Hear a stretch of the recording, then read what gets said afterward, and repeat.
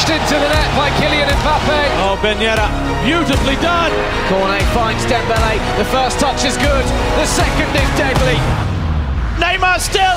Oh my word, what a goal. Golovin. Lovely finish. Ajax delivery. Guendouzi's header. And the finish at the near post from Lucas Paqueta. Outrageous goal from Gael Kakuta. Play it again. A Goldberg. Messi again. This time maybe Messi's done it. Hello and welcome to the latest edition of Le Beau Jeu, the official Ligue 1 Uber Eats podcast, as Marseille falter at home to 10-man Lille. Nice pull clear in second, but they remain 11 points behind the leaders PSG, who saw off Brest at the Parc des Princes. The biggest winners of the weekend were Rennes, but we'll also discuss the biggest losers, who unquestionably were Bordeaux. What on earth is going on at the six-time champions, and are les Girondins heading down to the second tier? We have a very special pod for you today. We're going to be heading to Cameroon to speak to Andy Scott about the Ligue 1 stars currently lighting up the Africa Cup of Nations. French journalist Julien Laurence is also joining us later on to talk about the latest transfers going on in France. And there is a Lionel Messi PSG shirt up for grabs in our competition, Deja Vu.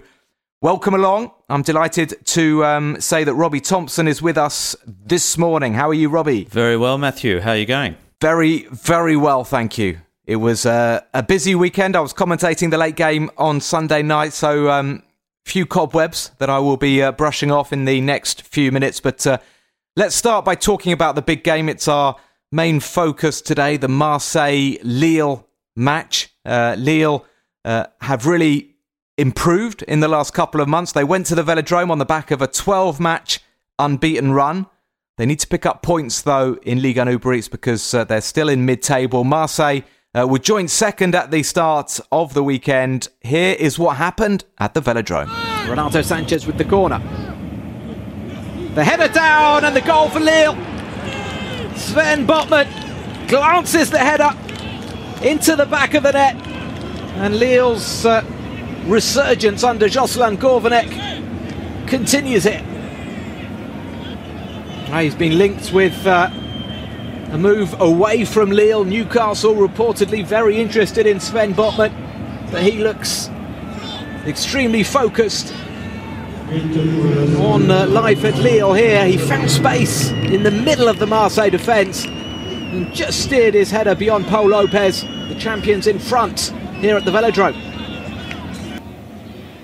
And a shot! Oh, what a beauty! Cengiz Ünder scores for the second weekend running. And Marseille at last draw level. After all of the probing, they finally get their reward. Ünder with a lovely curling strike, his sixth goal of the season, and it's given Marseille a real chance of turning this one around. There's still time left for OM to try to find a winner. That is a lovely goal. While Marseille tried very, very hard to get that winning goal, they came close on a couple of occasions. There was that Gerson shot, wonderful left-footed volley that went a couple of inches wide, a couple of late scrambles, but Lille held on, and Robbie, they were pretty good value, Lille, considering that they dominated for the first 30 minutes or so until Benjamin André was sent off. Two quick yellow cards for Benjamin André. Lille had 10 men, defended really well for around about an hour. Pretty frustrating for Marseille, who, although they did get that equaliser, thanks to Cengiz Ünder, didn't really create too many clear chances. Yeah, no, I think it was an evening in which, I mean, yes, Marseille will be frustrated. Marseille had the chance to go to reclaim second spot. They still have that game in hand, so it may yet happen. They knew that after seeing other results and the likes of Rennes, Monaco get good wins over the weekend, that if they slipped up, if they dropped points, you know, they'd be coming back to the pack in this chase, this hunt for second spot. And, you know, they started slowly. They were lucky not to be two down when Benjamin André got sent off. I mean, the save to deny Burak, the header from a metre and a half out, was just breathtaking. Burak looked like he couldn't believe it. He was talking to the goalkeeper saying, "What's happened? What happened? Where's the ball?" where's the ball? Because, no, it was Lille, I think, until the sending off, with a better side. And then Marseille, look, they dominated. I think it was more than 2/3 possession. They did have chances. Payet was trying to make things happen. Milik, it's not quite working out there for him. I mean, he should have been on the score sheet as well. But Robbie, I want to ask you about Milik, because he's a top-class striker. You know, you speak to Marseille fans, they all say, we haven't had a number 9 like that at the Velodrome in years.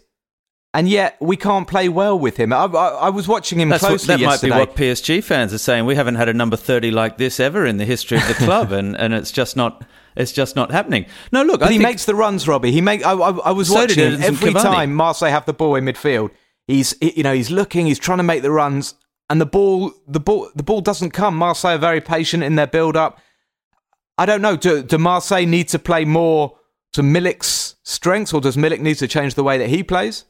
That's the question for Sampaoli, but for the moment you have a system of playing whereby you've got Guendouzi and Payet, who see a lot of the football in advanced positions, Gerson as well. You have Unda, you have Lirola getting forward down the right-hand side. They're not a team that look for those runs. More than anything, those runs from Milik are about creating space for the players behind him. When they do that, when Marseille are at their best, he's creating that space, and Payet is shining, for example. When Payet is not quite shining, then people start saying, well, Milik's got to step up, but Milik's still making those runs, as you say. Milik is a team player. Milik really only had that one chance, that flick with the outside of the boot, that was a good opportunity for him, and normally, if he was on top of his game, he should have at least got that on target. Final point for me about this game is how well Lille defended until the goal. Where were they? There's one player, I think it's Bomba, is the only player who's stepped out towards the edge of the area. You've got 2 Marseille players to take the short corner. You've got Unda at the corner of the box. For those 3 players, there's one player, and you see Jonathan David just react too late to try and close down Unda, along with the Portuguese midfielder with the hair. With the hair, Renato Sanchez.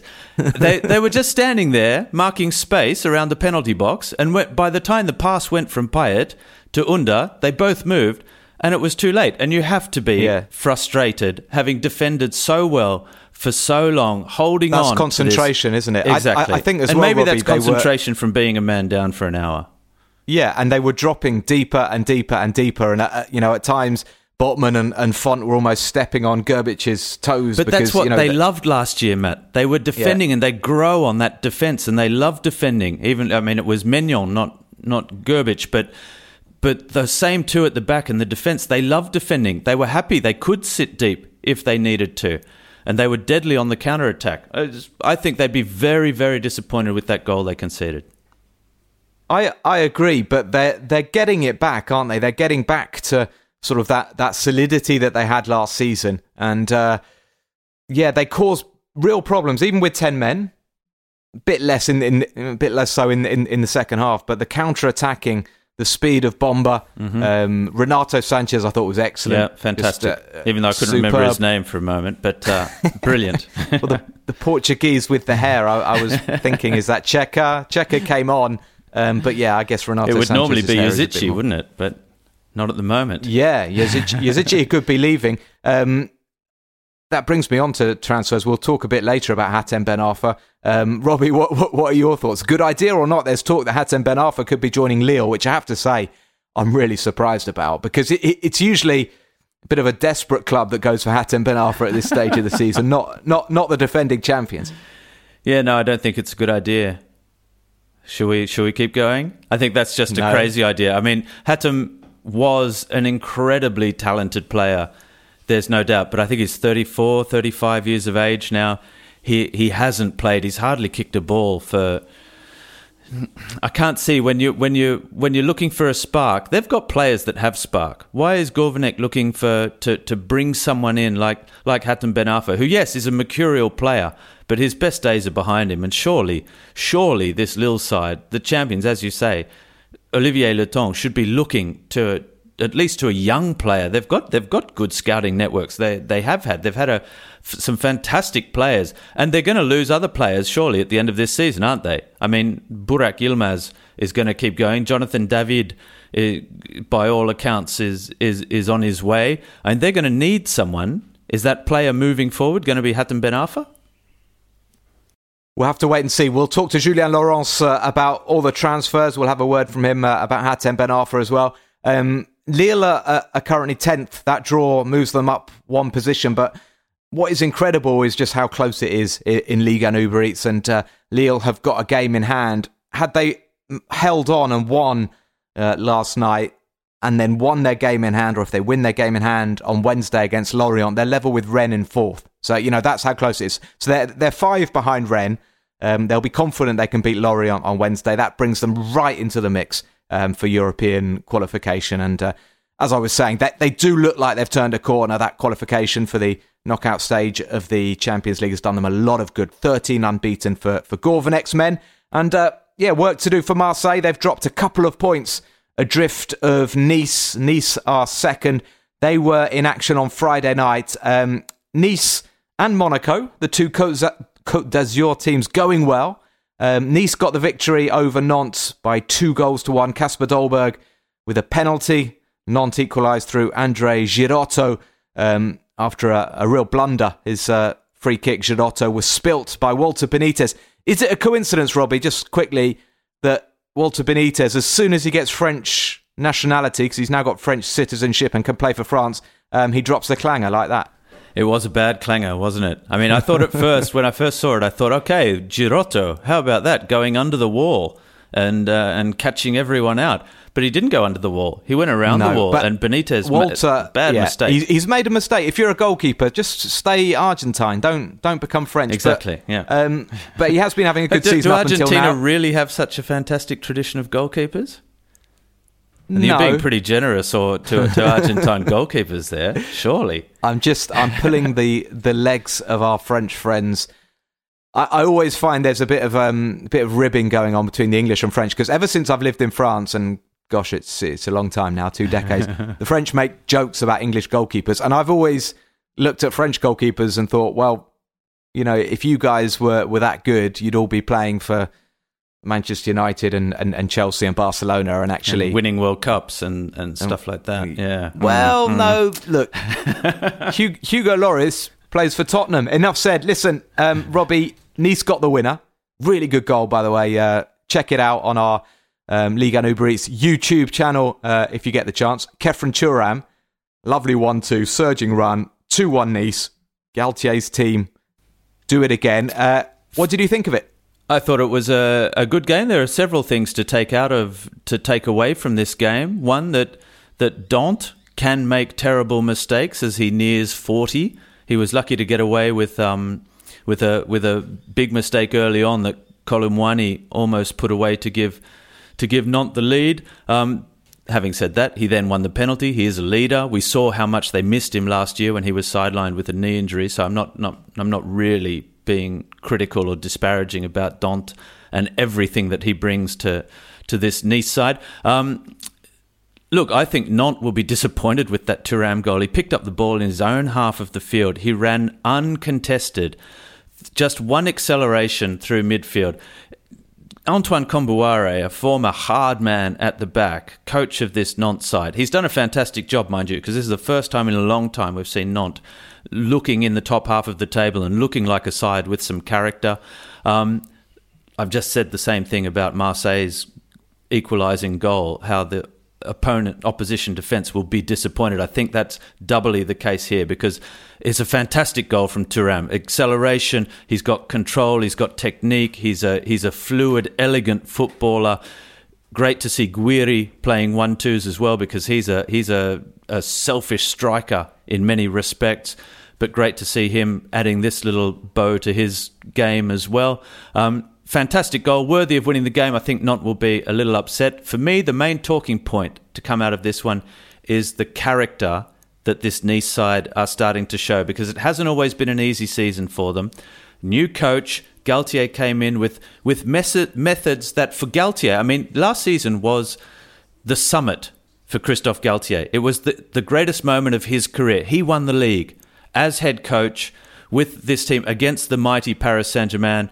He came to Nice with, I think, more certainties than he would ever have brought into the start of a season about his methods, about a lot of things, and he then had to transpose these onto a new club, and I think that caused a few problems at the start. I don't think it was an easy marriage right from the start. I think we saw it with inconsistent results. We've seen Nice play well, and then players look like they're not performing up to their full potential. They've suffered some big defeats along the way, but then we see they get a great draw with Paris Saint-Germain.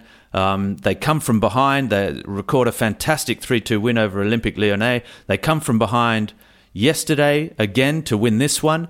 And they're starting to show the type of character that Galtier can bring to a side. I like that. I like the spirit and the fight. And I get the feeling now that they're starting to really gel with the coaching staff, with the playing staff. And look out Paris Saint-Germain, because there's a cup match coming up in 10 days' time. And at the Parc des Princes, and this Nice side, there's nothing Galtier likes more than knocking off Paris Saint-Germain. Yes, indeed. And I do like Khéphren Thuram. Just a word about him, because it's interesting. They've lost Mario Lemina to the Cup of Nations, and there were question marks about the midfield. We've been talking about Khéphren Thuram leaving it feels like for a year or a year and a half now. He's meant to be going to the Bundesliga to join his brother Marcus Thuram, but he's still there. And he looks like a real player, and you just wonder what those kickabouts were like in Lilian Thuram's garden with it was a dadding with goal. Marcus. They had a goalkeeper Khéphren, as well, didn't they? Johan Thuram Ullien, who plays for Amiens, so he would have been in goal. Mm-hmm. I don't know if Lilian would have been the referee or just, I don't know, maybe centre back, and he would have had Khéphren and Marcus just ahead of him. Yeah, formidable, absolutely, four-man team, and perhaps but they are spectacularly talented. I'm a big fan of Marcus Thuram, big fan of Khéphren as well, and I can also tell you, because I know for a fact that Galtier is a big fan of Khéphren Thuram. He talks him up a lot. I've heard good things from Galtier about Thuram. He took his time with him this season. He didn't want to burn him out. He knew that there were certain elements in the squad that needed to bed in and new players, and Thuram had to bide his time, and is still, to a certain extent, he's not first name on the team sheet, but when he is, he's there, and Galtier's a big fan. Yeah, and he's good with young players, Galtier. Just looking, he's been involved in 20 matches this season in the league, Khéphren Thuram, so 20 out of 21's not bad. 8 starts, 12 sub-appearances, and excellent he was at the weekend. Robbie, I want your take from the Monaco 4, Clermont 0 game. 0-0 at half-time, then Sofiane Diop, Wissam Ben Yedder and Caio Henrique getting the goals. Ben Yedder got 2, including a penalty after coming off the bench. What is your one takeaway from this? And by the way, that was Philippe Clermont's first win, and Monaco are into the top 5, which is what Sporting director Paul Mitchell was saying. He wasn't happy with Niko Kovac because they haven't once been in the top 5. But as I mentioned last week, they were pretty much knocking on the door, and now they're in the top 5. Absolutely, done. Job done for Philippe Clermont. Got them in the top 5. I wonder if there was a little bonus involved in that one as well. A home win against Clermont, I reckon Kovac might have got that as well. But anyway, yeah, Rob. I know you're a big Niko Kovac fan, and I think he got a lot of love from the podcast as well, as a rule. One thing I liked from this, and it's never easy for a new coach with Philippe Clermont coming on, was that he brought on Wissam Ben Yedder, and Ben Yedder showed that he still has so much to give to this side as a leader on the pitch as well. Sofiane Diop, they did have a couple of chances. They had penalty appeals they had the ball in the back of the net ruled out for offside. Sofiane Diop breaking that offside trap and giving them that goal. It was right on the stroke of half-time. It was the perfect way to send them into the break by a goal to the good. And they needed that, because Clermont have shown that they can sit deep, they can defend doggedly, they can make life difficult for teams, even if they have their first ever season in the top flight has been a struggle. Look, I like Wissam Ben Yedder. I think he's a superb player. I think he's the one that earned the penalty. He scored the penalty. He was on the score sheet before that as well. And how about Caio Henrique? Because I know he's a player that we like here on the pod as well. Yeah, a first ever goal. Superb left back. First goal for Monaco after 2 years, and superb left back. And look, I don't think Philippe Clement has made a lot of changes. I think this victory is, as you say, Niko Kovac would have or could have at least hoped that his side would perform just as well as they did. But they did it. They got the win. Yeah. At home as well. The Prince Albert was there clapping on as well. So look, it's good for Monaco. He wasn't wearing his mask properly. He wasn't. I did say that. I saw that as well. But yeah, no, important to get that first win, no question. Chouameni impressed me as well in that game. He's looking so strong at the moment, so impressive. But what a player! Yeah, what a player he is going to be. You're listening to Le Beau Jeu, the official Ligue 1 Uber Eats podcast. Thank you once again for joining us. It's prize time now. I know a lot of you are very excited about this. We had a Monaco shirt up for grabs last week, and quite a few of you got the answer to our Deja Who. Quite a few of you emailed in ligue1podcast@gmail.com. That's LIGUE, the number 1 podcast at gmail.com. Last week's clue, I'll try and read it quite quickly because it's really long. I'm pleased to say that Robbie's gone shorter with this week's clue, but last week's was: emigrating to France when I was 5, I made my pro debut at 17, and my fleeting dashes down the wing brought early success and a Ligue 1 title home to roost. A move overseas saw me change position at first and then stratosphere as I quickly became one of the best in the world in my new position. My sense of fight, sacrifice and understanding of the game helped the stars around me to shine. From one capital club to another, I became one of only 3 Frenchmen to win the championship in 3 of Europe's top 5 leagues. However, a last hurrah in bleu fell short at the final hurdle. After more than 20 years at the top, I finished my career back in France before a new Galacticos era. Who am I? Yes, plenty of you got it. And Robbie, I just thought too many clues, too easy. We're going to make it harder in future. Claude Makelele, well done. A lot of the usual suspects got it. A little bit earlier today in Sydney, Australia, a draw took place. Robbie Thompson pulled a name out of the hat, and the first winner of our shirt prize this week, the Monaco shirt, goes to Kristaps Sverbulic. Congratulations to Kristaps. You got Claude Makelele. Robbie will be in touch to ask for your details, and you will be getting a beautiful AS Monaco shirt.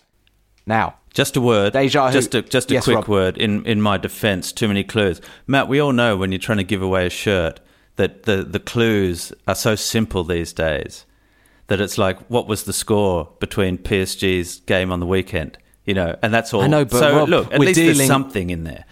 There were a couple of French football there experts. There were a couple of wrong answers. Okay, there, but most people did get it right. That's okay. We welcome wrong answers. We welcome wild guesses. But we know that our listeners are a very knowledgeable lot. Here we go. It's time for this week's Deja Who. And by the way, a Lionel Messi PSG shirt is the prize for this one. After great success in the youth academy, I graduated to the first team of my one and only French side and went on to play a key role in the most successful period ever in the club's history, winning the league and 2 cups. Called upon to represent my country, I played a far less important role as my nation enjoyed global success, providing a safe pair of hands for football's holy grail. A move overseas brought more silverware but little recognition, as I further confirmed my new status as the forgotten man of French football, despite sharing my name with arguably the greatest player of all time. Intriguing stuff. That's if you think you know the answer, Matt. Nigh impossible. Don't know. But yeah, one or two of the clues, I have to admit, when I read them, were a bit misleading. Makes it tricky. If you think you know the answer, send your email to ligue1podcast@gmail.com. Tell us what you think of the pod. Tell your friends about the pod. We're always welcoming new listeners. Now, Robbie, very exciting news. We're going to be dialing up to Cameroon and we're going to be speaking to Andy Scott, our man at the Africa Cup of Nations. So let's welcome our intrepid traveller, Andy Scott. Andy, how are you? Tell us, where are you? How's the tournament going? Hi, Matt. Yeah, I'm very good, thank you. I am in Douala in Cameroon, which is the economic capital of this Central African country, as I'm sure that you know, which is one of the main venues for the Africa Cup of Nations. And I've been here for just over a week. The competition began last Sunday, and we are now 2 matches through the group phase. So today, Cameroon play their last game of the group phase. They're already through to the last 16. It's been fun. It's been challenging. Lots of things happening. It's a chaotic city. It's very hot and humid, so it's a big change from being in Paris at this time of year. But it's fun, and 3 more weeks to go. So we're a long way from the end. So it's a case of pacing yourself for the big games to come. Andy, I saw you tweeting about the fervour in the country, because on TV we're unfortunately seeing quite a lot of empty stadiums. What's it like out there, and especially when Cameroon are playing? Well, listen, in the streets of Cameroon, people are absolutely mad for the football. This genuinely is a football mad country, and everywhere you go in the streets of Douala, this big city of 4 million people, and I believe it's echoed around the country, you can see the signs that the people are loving this competition, loving hosting it. You drive along, you drive through the streets. There are bars everywhere with screens showing the games, not just the Cameroon games, but every game. But unfortunately, in the stadiums, the people are not there. There were 11,000 people at the game here in Douala last night, the Algeria game, in a stadium of 50,000. It's not brilliant, but unfortunately, the COVID rules have put people off. I think there's no getting away from that. People have to be vaccinated and provide proof of a negative test to get into the ground. This in a country where, unfortunately, very few people are vaccinated. So that has put people off. But hopefully, as the competition goes on, there will be more people attending matches. We'll see. Andy, I'm watching this from afar. I was in Egypt in 2006. I know that Matt's travelled to and been on site at a couple of AFCONs as well. That the atmosphere sur place, on the ground, in the country, is always something so special. But I think this year it's gone up a level in terms of international interest as well. Loads of people watching in Australia, and particularly in France. It's always something that I think captures the imagination. We saw even the Arab Cup in Qatar last month was a big deal in France and being watched around the world.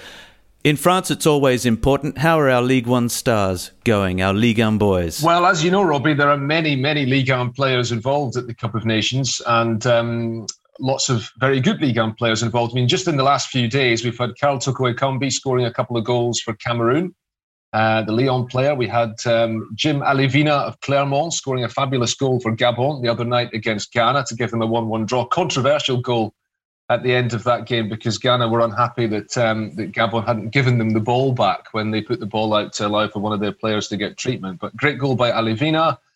Great goal by Moses Simon for Nigeria, the Nantes winger, the other night as they qualified for the last 16. And just yesterday, Wabi Kazri with a couple of goals for Tunisia in their big win against Mauritania.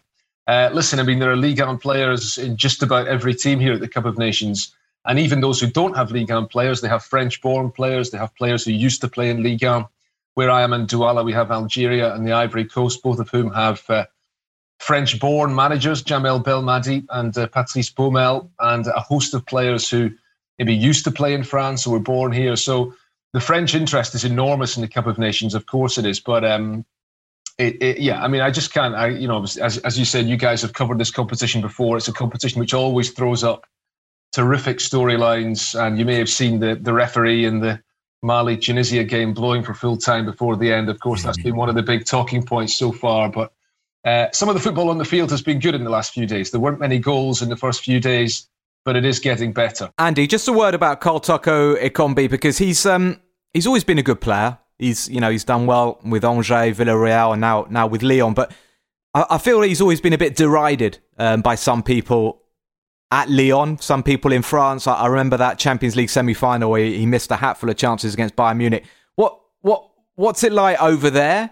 Can Karl Toko Ekambi walk down the streets of Douala, or would he just get mobbed? And is he one of the big heroes over there? Karl Toko Ekambi is definitely one of the big heroes. The star for Cameroon has been the former Lorient striker Vincent Aboubakar, because he scored 2 goals in each of the 2 games they've played so far. And when I was at the fruit and veg market in the centre of town here the other day. There was a chat with the Cameroon top with Abu Bakar's name and number on the back. Toko Ekambi is maybe not quite in that league yet. Of course, Karl Toko Ekambi was born in France, brought up in France, and opted to play for Cameroon because it's his father's country. So maybe he doesn't quite have the same connection with Cameroon as one or two of the other players yet. But I think being here in this Cup of Nations on home soil, I heard him speaking after the game the other day, talking about how great it was to be playing in the Cup of Nations here in Cameroon. I think he's going to become a massive star in this country as the tournament goes on. I think, by the way, that Cameroon, you would expect it as the hosts. They have a very good chance of going all the way in this competition. And I mean, he is a fine player. I know, as you say, he's a player who divides opinion sometimes in France, but he's got those long legs. He's maybe a slightly unusual looking player, but he's a very good player. And I think in this Cameroon team, he gives them something extra. Well, thank you very much, Andy Scott, for joining us and for bringing that insight. Before we let you go, just a very quick anecdote. Robbie mentioned we were both in Egypt. One of my memories, Robbie, of covering that Africa Cup of Nations was towards the end of the tournament. It is a sort of long, grueling affair. It's fantastic. It's a fantastic experience to cover these tournaments. And it was the day of the third, fourth playoff. That this game that the players really fed up. They want to go home. They don't want to play in the third, fourth playoff.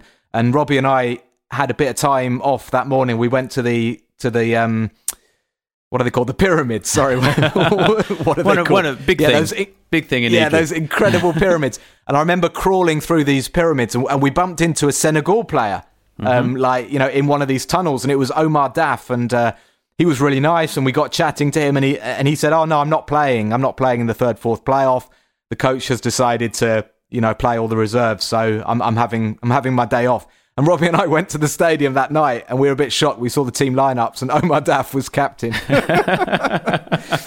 I actually, PSG, I was at the Parc des Princes pre-season last year when PSG played Sochaux. And I went up and had a chat to Omar Daf. He still looks exactly the same. He's in fantastic shape. He's the head coach of Sochaux. And I went up to him, and I was there in all my PSG gear, and he was lovely. He didn't recognize me, of course. And I said, "Mr. Daf, do you remember 2006, the day of the morning of the petite finale, the third, fourth playoff, as it's called? And you ran into a couple of English journalists." And he just looked at me and smiled and said, "Oh, oui," and gave me a big hug and a shake of the hand and asked me how I was and everything. So it was very nice moment. And Andy, I was just about that referee, and go another very quick anecdote about 2006.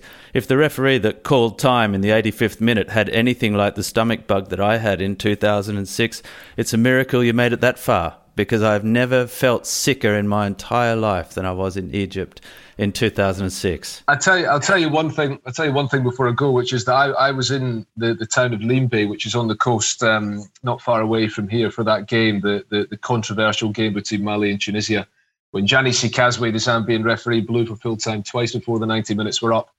And it was said later on that he was taken to hospital suffering from dehydration and heat stroke. Now, I can tell you that I was in the stand for that game, and the way in which I suffered with the heat and humidity without having to run around on the pitch, I can't blame the referee. The conditions are incredibly tough, especially in a game which kicks off in the middle of the afternoon. So I think we can let him off with that one. You're a generous boy, Andy. You're a generous boy. I do hope the rest of the tournament goes well for you, and come back quickly, Andy, because we need your Ligue 1 commentary. By the way, we're missing you. Definitely. I'm following it from afar. Take care, Andy. Enjoy, Andy. Bye. Well, great stuff from Andy Scott. Back to the Ligue 1 Uber Eats action now with Robbie Thompson.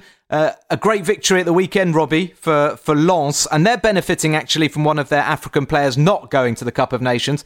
Seko Fofana is a Côte d'Ivoire international, but has put his international career on hold to focus on his club career. And my word, he is focusing on his club career. He scored a stunning last-minute winner for Lens against Saint-Etienne, cutting in from the left, curling it right-footed into the top corner.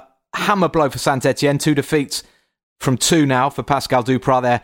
5 points adrift at the bottom. But Seko Fofana, Robbie, what a season he's having. It's just spectacular. He is just awesome. I think we were so impressed by Gaël Kakuta in his first season back with Lens, and I expected him to be the leader again. But we saw last season, while it was great at Lens, he couldn't do it all on his own. He needed another player to step up. There was Jonathan Klaus, there was Seko Fofana, but this season, everyone has taken that next step up, and no one more than Seko Fofana. I mean, he is spectacular. He's an intelligent footballer, but what I like more than his brains is just his engine and his eye for goal. He never gives up. He's got that competitive spirit, that fierce. He's never beaten. He's never say die. He will go and go. And then when you add the kind of quality he has, because he can make tackles, he can break tackles, he can dribble, he can, as we saw just yesterday, curl the ball into the top corner from a difficult angle as well in the 95th minute. It's inspirational stuff. And Côte d'Ivoire, they're not doing all that crash hot at the moment, and they could probably have used him. All good for Racing Club of Lens. Absolutely, they could have used him. A couple of big victories for big teams as well. PSG marching on. They beat Brest 2-0, as I mentioned. Kylian Mbappe and Thilo Kehrer scoring the goals. Kehrer's got a couple in the last couple of games. Lyon won 1-0 away to Troyes. It wasn't a great Lyon performance, but a really important result of that for Peter Bosz. Moussa Dembele with the penalty. Now, if Saint-Etienne are cut adrift at the bottom, it's because Metz were victorious. They got a huge 1-0 victory away to Reims. It may not sound huge, but it is as far as Metz are concerned. Ibrahim Niane scoring the goal. Lorient picked up a point as well against Angers. But, Robbie, Bordeaux, they are second bottom now. Let's hear just a few extracts of what happened at Roazhon Park. Rennes versus Bordeaux with Angus Turode. Bourigeaud, still 3 or 4 men in the middle. If the cross can come in, Laborde is there, but so too is Mexer. Still not away. And Martin Terrier finally breaks the deadlock. Double figures for the first time in Liga at any of his clubs in a season. Rennes 2, Bordeaux 0 at the Roazhon Park, and it could be more. Here comes Doku into Laborde, and it's 3-0. Denied a goal a few moments ago. No one's going to take that one off him. Girassi. Now on the left is Diouf. And here he is, the youngster, ball into the middle. It's a procession, and it's a second goal for Girassi. Talk about making up for lost time. Well, the heart has been ripped out of Bordeaux. They have nothing left to give. It finished 6-0 to Rennes. It's actually the second time this season they've won 6-0. They also beat Clermont by that scoreline. They are back up to fourth, but we all know about Martin Terrier and Gaëtan Laborde and their abilities and Rennes' abilities to score goals, but didn't Bordeaux make it easy for them? Their coach, Vladimir Petkovic, is under fire. He said after the game, "It started badly for us, and then it got even worse. I didn't manage to push my players enough. They were too frightened. And when that happens, it's difficult to play football." Robbie, it's Bordeaux's biggest defeat since 1986.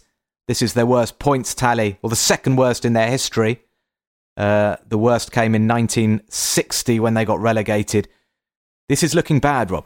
It looks very, very bad. And it's not just on the pitch it looks bad. It looks bad off the pitch and at the club. And how many times have we seen it, Matt? And I think you look at Saint-Etienne, you look at Nantes, who this season look like they've turned the corner, perhaps courtesy, large part, to some very tough coaching from Antoine Comboiré and tough decisions that were made.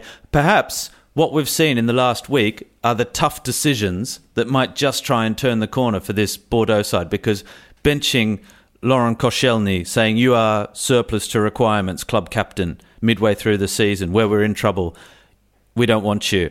Otavio, we don't want you. Kalou, we don't want you. Maja, we don't want you. It's pretty, Robbie. It's pretty extreme. It's very extreme. And the six players, and Koscielny's not just been benched; he's been told it's over. Yeah, he's basically been told, "Bordeaux don't want you anymore." He's got a huge contract.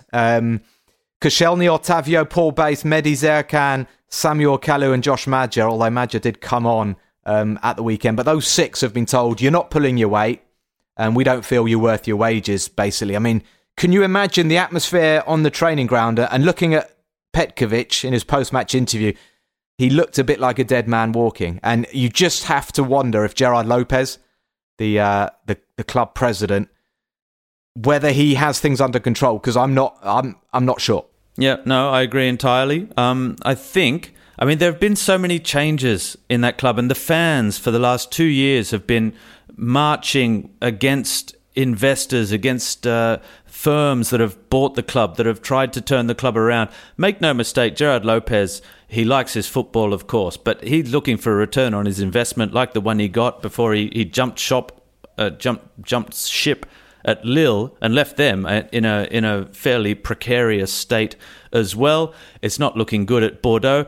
By all accounts, Petkovic has been given a little vote of confidence. There have been some big analysis into the worst defence in Ligue 1, and they've decided that most of the mistakes are not down to the coach, but individual errors. This is the word to have come out of the club. So Petkovic, they've sort of said it's not the coach, it's the players that aren't pulling their weight, that aren't doing the job. We're going to stick with Petkovic. And I think they've got another couple of big games coming up, games that are winnable games for them, perhaps more so than Rennes. But it's stuff that's on the line now for Bordeaux. Make no mistake, if he was given, as reports are, a 3-game to try and turn this ship around, the first 90 minutes didn't go in his favour. I think he'll need at least 4 points, but also some calmness, some serenity, and some players that look like they want to play for the shirt and can play football. Yeah, four defeats in a row for Bordeaux. You say they got some winnable games, maybe, but next up it's Strasbourg. Strasbourg are going great guns. They're in 7th with a game in hand. They won 3-1 against Montpellier at the weekend. Kevin Gamero among the goals with Habib Diallo at the Cup of Nations and Ludovic Ajorc suspended. So that's a big result for them. And then Bordeaux play Reims, so perhaps Reims is a game they can win. But Robbie, I think they've bought badly. I think if you look at the players that have come in, I mean, Mbaye Nyong used to play for Rennes, but I don't think any of the Rennes players would have recognised him yesterday because he is a shadow of the player that he was when he was playing for Rennes. Gregerson, the Norwegian defender, looks shaky. Mangas at left back, who's come in from Boa Vista. I'm not convinced. Timothée Pembele's done quite well, but problems, but maybe they've got a couple of weeks to salvage things because the transfer window is still open, and that gives me a chance to bring in our next guest, the very distinguished French football journalist, Julien Laurens. Yes, Julien Laurens joins us on Le Beau Jeu. How are you, Julien? Thank you for joining us. I'm very good. Thank you for having me. Happy New Year, everyone. Well, it's fantastic. Thank you, Julien. Fantastic to have you on to add some more precious insight into what's going on in the world of transfers at the moment in Ligue 1 Uber Eats. And even over here in France, Julien, we feel like we're a bit dominated by the Newcastle rumours because they're being linked with pretty much half of Ligue 1. Every club is being linked with a player joining Newcastle. So we've had Sven Botman, which it seems to have calmed down a little bit. I think Lille want to keep him. Benoit Badiashile, the Monaco centre-back. Even rumours, stories that perhaps Newcastle were inquiring about Keylor Navas. We had Hugo Ekitike, the very exciting round striker. Ludovic Blas, I saw reports about him. He's having a good season with none. Any of them, do you think any of them might be on their way to Newcastle? I'd be very surprised if one of them is happening this month. One, because as we all know, January is far more difficult than the summer, but also because those players have circumstances, let's put it that way. If you look at Badiashile, who I think they were really keen on once the Botman sort of offer fell through. Botman, because Lille don't want to sell, as you said, because he doesn't want to go right now. And why would he? He's got the Champions League to play against Chelsea. There's a very important second half of the season for him personally to go and to make sure that he's in the Dutch squad, for example, looking at the World Cup in November. So stability, I think, for him would be the key now. And also, he and Lille both know that the same offers, if not more, will come back in the summer anyway, probably with more money, especially if he's good in the Champions League, for example. So makes no sense. Badiashile, however, I think they had more ground to it. The problem is he got that injury, remember, against Nantes the previous weekend. And I think that could be a stumbling block. For Blas, too important for Nantes this season. And again, the summer is far better for him to move. He will have many more offers than just Newcastle.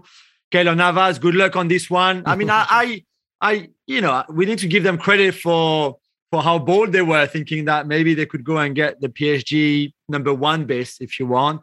PSG said no, and I think Keylor said no as well. But as someone was telling me the other day, they just spend a lot of time on the phone. They've got a lot of people on the phone, especially who speak French, to try to strengthen their squad. And as often, Ligue 1 is seen as a great market for English clubs, and especially a team like Newcastle. Yeah, I want to ask you about Hugo Ekitike. We've been impressed with him, of course. He's raced to 8 goals. I just wonder, because a year ago he was playing on loan in Denmark. We didn't know much about him. I just wonder if he has yet proved that much. And I know that Reims are talking about 30, 40 million if they want to sell him, which is a huge price for a guy who's just starting out in Ligue 1 Uber Eats. How much do you rate him? And, would your advice to him be to stay and prove yourself a bit longer in France? Oh, I rate him so hugely. Really, really. I think it's not just the 8 goals, because you could say that because this is his breakthrough season and he's so new, everything, he doesn't have to think too much. He takes it all. But still, I think you can see the talent, pretty incredible. The awareness that he has. I mean, the goal in Marseille, for example, in such a difficult environment at the time, it's just ice cold. I think he's going to be a fantastic striker. But to answer your second question, stay a bit longer. Stay with us a little bit longer, because there's there's no rush. 2, I'm not really convinced that Newcastle should be a sort of like career path where you follow once you feel like you're done at Reims. And he's not done at Reims. I don't think he's done in Ligue 1 either. Look at Kylian. I think for Ekitike, Kylian should be the perfect example, where you don't, not that he's as talented, of course, but certainly, take your time. Really, this is the perfect league to learn, to keep growing, to keep developing. And then he will have plenty of time to go to the Premier League or La Liga or wherever he wants to, at clubs that are better than Newcastle. Because even if I think Newcastle would loan him back to Reims until the end of the season, they could well be in the Championship. So what? Now he's going to go to Reims, to the Championship in England, which is a completely different league than Premier League next season. Again, I don't think that makes much sense. And again, a bit like for Botman and Blas, he will have, if he really wants to leave in the summer, he will have many more options and offers than Newcastle, and better ones as well. I don't know what you think. He reminds me a little bit, and I know you watch Arsenal and you watched them back in the day, but Nwankwo Kanu, just if you look at a couple of goals he's scored, Ekitike, that composure like you alluded to, and the ball control, and I'm not saying he's got Kanu's talent, but there's something there, isn't there? Completely, you're right, and the size as well. And even the sort of skinny frame, if you want. I think sometimes I see a lot of Trezeguet in him, David Trezeguet, really in the finishing aspect of it, because I think he's better on the ball and runs more and he's more mobile anyway than David was. But a Kanu Trezeguet, not that we want to big him up too much, but because he's still only 19. But there's certainly some of that in him. And I think for me, again, the intelligence is something pretty amazing. And what Reims are doing with such a young team, and Kajust, the Swedish super talented kid that they brought on as well this month, I think they're doing a lot of really good things, and I think he's in the right environment to keep shining and to keep improving again. Okay, good stuff. Robbie and I were talking about Hatem Ben Arfa, and we were sort of saying, what are Lille doing? Like, they're not like in. Usually, it's a desperate sort of move. With all respect to Hatem Ben Arfa and the skills, and Lille are this well-structured club. They don't usually go for a left field signing like that. I've got a feeling you're going to defend Hatem and say, go for it. What do you reckon? No, I hear you, of course. And I think you talk far more sense than me. He's my boy, and I will always go like, yes, bring him on. He might be rubbish 80% of the time or 90% of the time in his time in Lille and back in Ligue 1. But for the 10%, we will have nutmegs and rush with the ball, dribbling past people. There will be a bit of entertainment. There will be something a bit magical, a bit special, because even at 34, I think he still has that in him to deliver and to do. I agree with you. I cannot believe that the people at Lille, who, again, have been so good when Campos was there, after he left, to have those incredible short lists full of talent that a lot of us would have never heard of before, a bit like Sven Botman or Herenveen, and just go and spend 10 million on him and bring him back, and then the guy is amazing. This one is completely different to what they usually do. I just love him so much and love Hatem Ben Arfa so much that I can't disagree with whoever wants to sign him. Even PSG, getting him again. Yeah. But no, Liga is a better place with Hatem Ben Arfa in it, no question. And it would be a bit different, actually, Lille, because it wouldn't be like he'd be coming in as the saviour. They've got a lot of other good attacking players. At Bordeaux, it was like, right, our new tactic is give Hatem the ball. But at Lille, maybe adding that bit of extra flair. They've lost Ikone. Who knows? Do you think Chelsea quaking in their boots, perhaps, ahead of the Champions League game?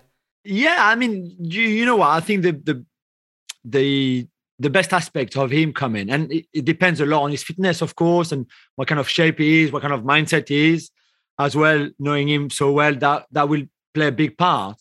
But he offers you something a bit different. Instead of being very efficient on quick attacking transition, which they're very good at. We saw in the Champions League, we saw in the league again. With him, your possession-based football, if you want, can go up a notch, in the sense that he can receive the ball under pressure more than a Jonathan Bamba, more than an Ikone, more than a Yazici, more than Tim Weah playing wide, for example. This is what he's done all his life, all his career, under pressure, receiving the ball, keeping it, making it better, and then finding a good pass or finding something. So I think he brings you something a bit different than what you already have. So I'm all for it. I don't know if that would be enough to scare Chelsea and Thomas Tuchel, who, by the way, knows him quite well. But I certainly think that, again, if he's really in the right mindset, with the right attitude, the right fitness, then I think he can help them a little bit on certain aspect of their game. And that brings us nicely on to the next player I wanted to talk to you about, because Chelsea, they've got a bit of a problem at left back. Maybe that's why, Hatem coming in and attacking that weak area. But they've been trying to get Emerson back, and I can understand that, because he's been having he's on loan from Chelsea, having a really strong season at Lyon. I've been really impressed with him. I'm not surprised that Lyon are saying no. The deal was he's doing a season with us, and he's become a really important player for them. You, with your contacts in England as well as in France, what's the latest as far as the Chelsea left back situation is?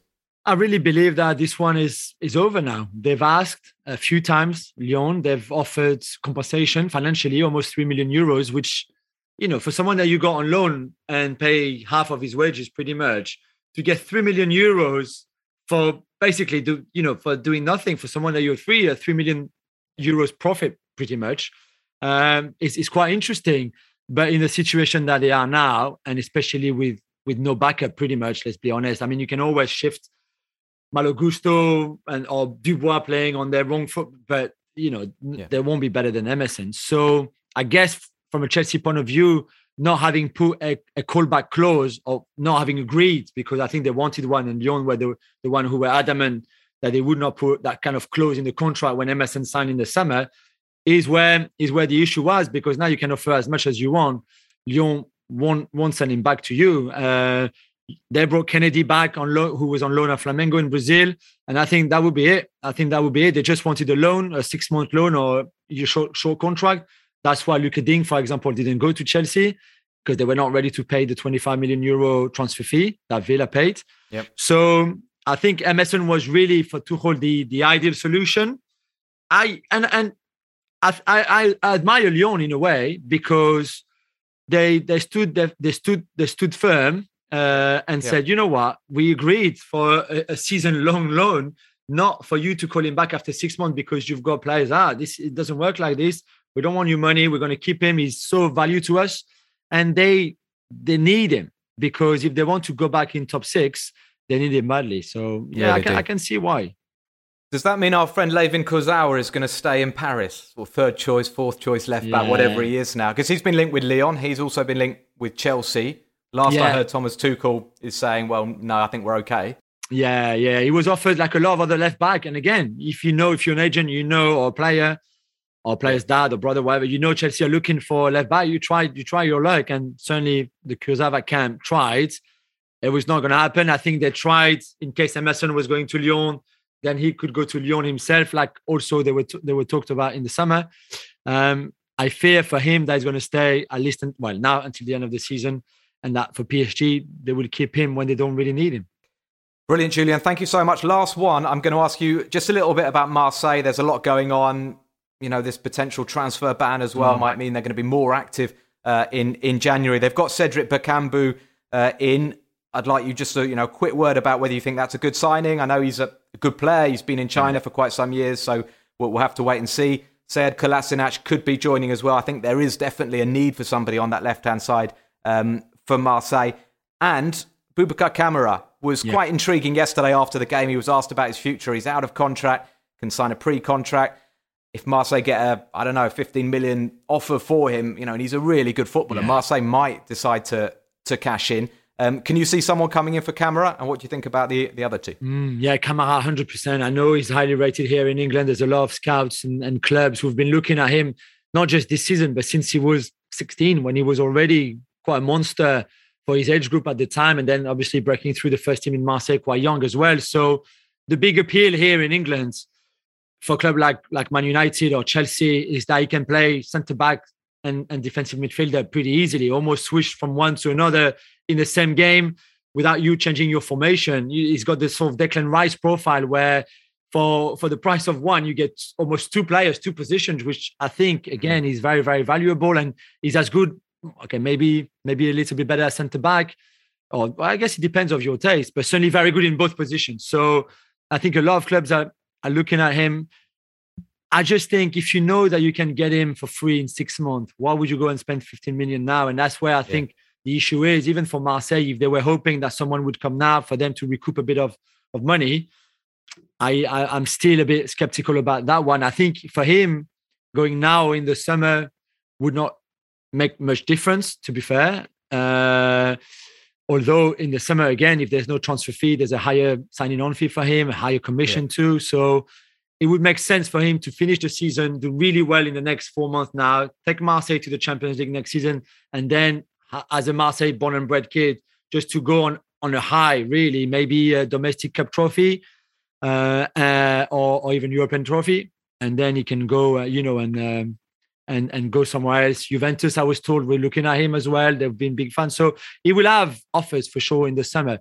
For the other two, I mean, the transfer ban is a big one, isn't it? Because someone like William Saliba, who's been doing so well for them, and they were certainly looking at buying him in the summer, then now this could be a stop to it. Bakambu, lovely striker. If he's really fit, if he hasn't lost any of his qualities, and I don't think so in China, he might need a bit of time to get used to European football again and that kind of rhythm and in fact match fitness, and very different to Chinese football. But I think it could be a really good pick. And your third one was Kolasinac. And for Sead Kolasinac, out of contract in the summer, it would fit so well, wouldn't it, Matt, with the Marseille mentality and the passion that they have over there for football and for their player. And I think he could be a really good leader, and certainly good enough to play a left back or left wing back, depending on how Sampaoli wants to use him in that team. So again, he's a good player. He hasn't really worked out for him. Arsenal at times he's been a bit all over the place defensively, but if you coached him well in a really well-structured team, he could do a really good job on the left-hand side. Yeah, that's what I think. I was commentating the Marseille game against Lille, and they didn't really have anyone. They had Payet playing quite a lot on the left. In the second half, they switched Lirola across to the left. They had Luan Perez sort of playing as a left-sided centre-back, but coming up quite a lot. So I was looking at that thinking, Kolasinac, he'd have plenty of space. We'll have to keep our eyes closely following that and all of the transfer news. But thank you so much for joining us, Julien. Thank you. Well, great stuff from Julien. Thank you for joining us here on Le Beau Jeu, the official Ligue 1 Uber Eats podcast. That's just about all we've got time for this week. But, of course, we are going to end with our Bon Voyage section. Looking ahead to round 22 in France. Some cracking matches. Lyon Saint-Etienne, always one of the most hotly contested and entertaining games. The big derby between those two. That's coming up on Friday night. We've got Lens versus Marseille on Saturday evening. The Sunday night clash is PSG versus Reims. Robbie Thompson is going to tell us where he fancies going next weekend.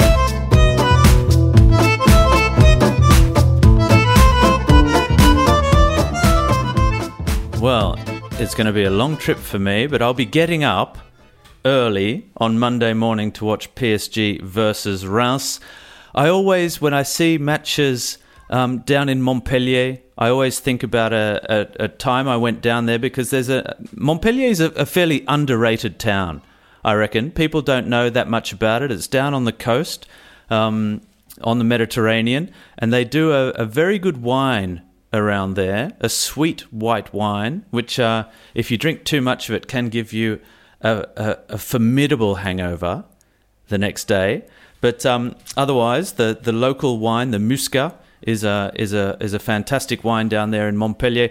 And I like their football team. I think they've got plans for a new stadium, which is on the way as well in the next couple of years. They've always had a good women's team. They're a progressive football team that like to shake up the hierarchy. They're a little bit irreverent as well.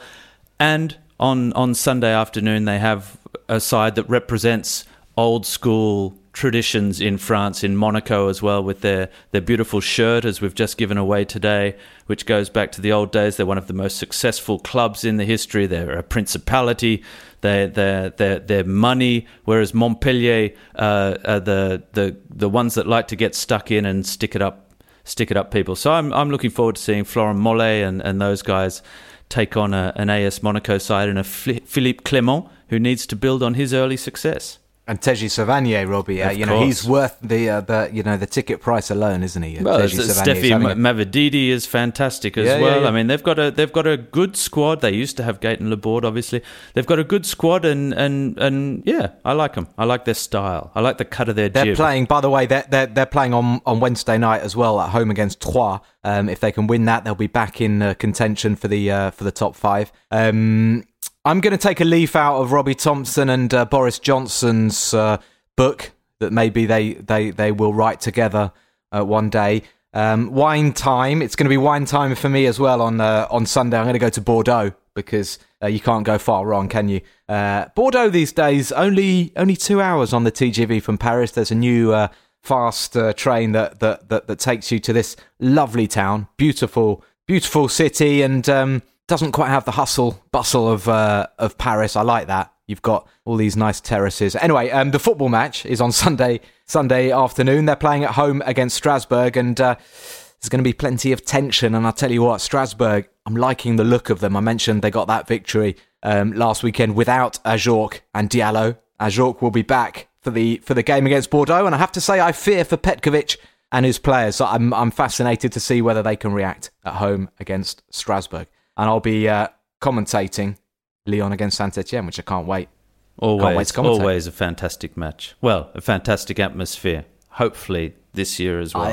It's through the years. It's been it has been my favourite fixture. If I had to pick one, it's Le Derby. It means so much to those clubs. When we started commentating, Matt, back you and I, Ligue 1, back in 2008, the trip to Stade Geoffroy Guichard was one of my first matches as well, early on in the season. Karim Benzema securing a 1-0 win at Geoffroy Guichard for Olympique Lyonnais. Fantastic moment. I interviewed, a bit of name dropping, but I interviewed Zlatan after a game at the Stade Geoffroy Guichard, and I asked him about the atmosphere, and he, you know how when you're asking a question, he sort of looks at you, and he's just like got his, eyes open a bit wide. Do I answer seriously or not? Yeah. And he had this little smile opening up when I thought, oh my goodness, maybe, for Zlatan, this isn't actually that special to play at the Stade Geoffroy Guichard. But actually, he said, this is what I play football for nights like this. I love it. And, he does it. And he does. He loves, I think, as all top footballers, they love to play in a hot and hostile environment like that one in Saint-Etienne. Absolutely. Robbie, that's it. That's it for this week. It's been a lot of fun. Thank you very much for joining us on Le Beau Jeu. Please do subscribe on the different podcast platforms. Please do tell all your mates, your family about the pod. We welcome. Get them listening to win a Lionel Messi shirt. Yeah, shirts up for grabs every week at the moment. It is. I know the answer to that one as well. Maybe I'll. We'll see. We'll see. Thank you so much, everybody. It's time to say goodbye. We'll be back, of course, next week. Until then, all the very best. Ciao, ciao. Bye, bye, everyone. Still. Oh my word! What a goal! Golovin! Lovely finish. Ajax delivery. Gendouzi's header. And the finish at the near post from Lucas Paqueta. Outrageous goal from Gaël Kakuta. Play it again. And Goldberg. Messi again. This time maybe Messi's done it.